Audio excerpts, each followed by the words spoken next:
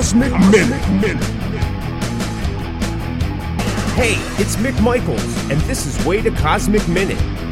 In an interview with singer Mitch Malloy, when asked about the growing sentiment from critics regarding rock is dead and his departure from Great White, Mitch said, "Eddie Van Halen told me rock was dead while I was recording my Shine CD, which he said he loved. But that was a very long time ago.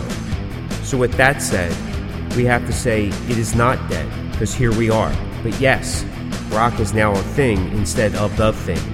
So it's not what it was. The hardest aspect was knowing I'd be leaving some of the fans. I was and will always be mostly in it for them." Read the entire interview at www.thecosmicview.com. The Cosmic View, where the stars always shine bright.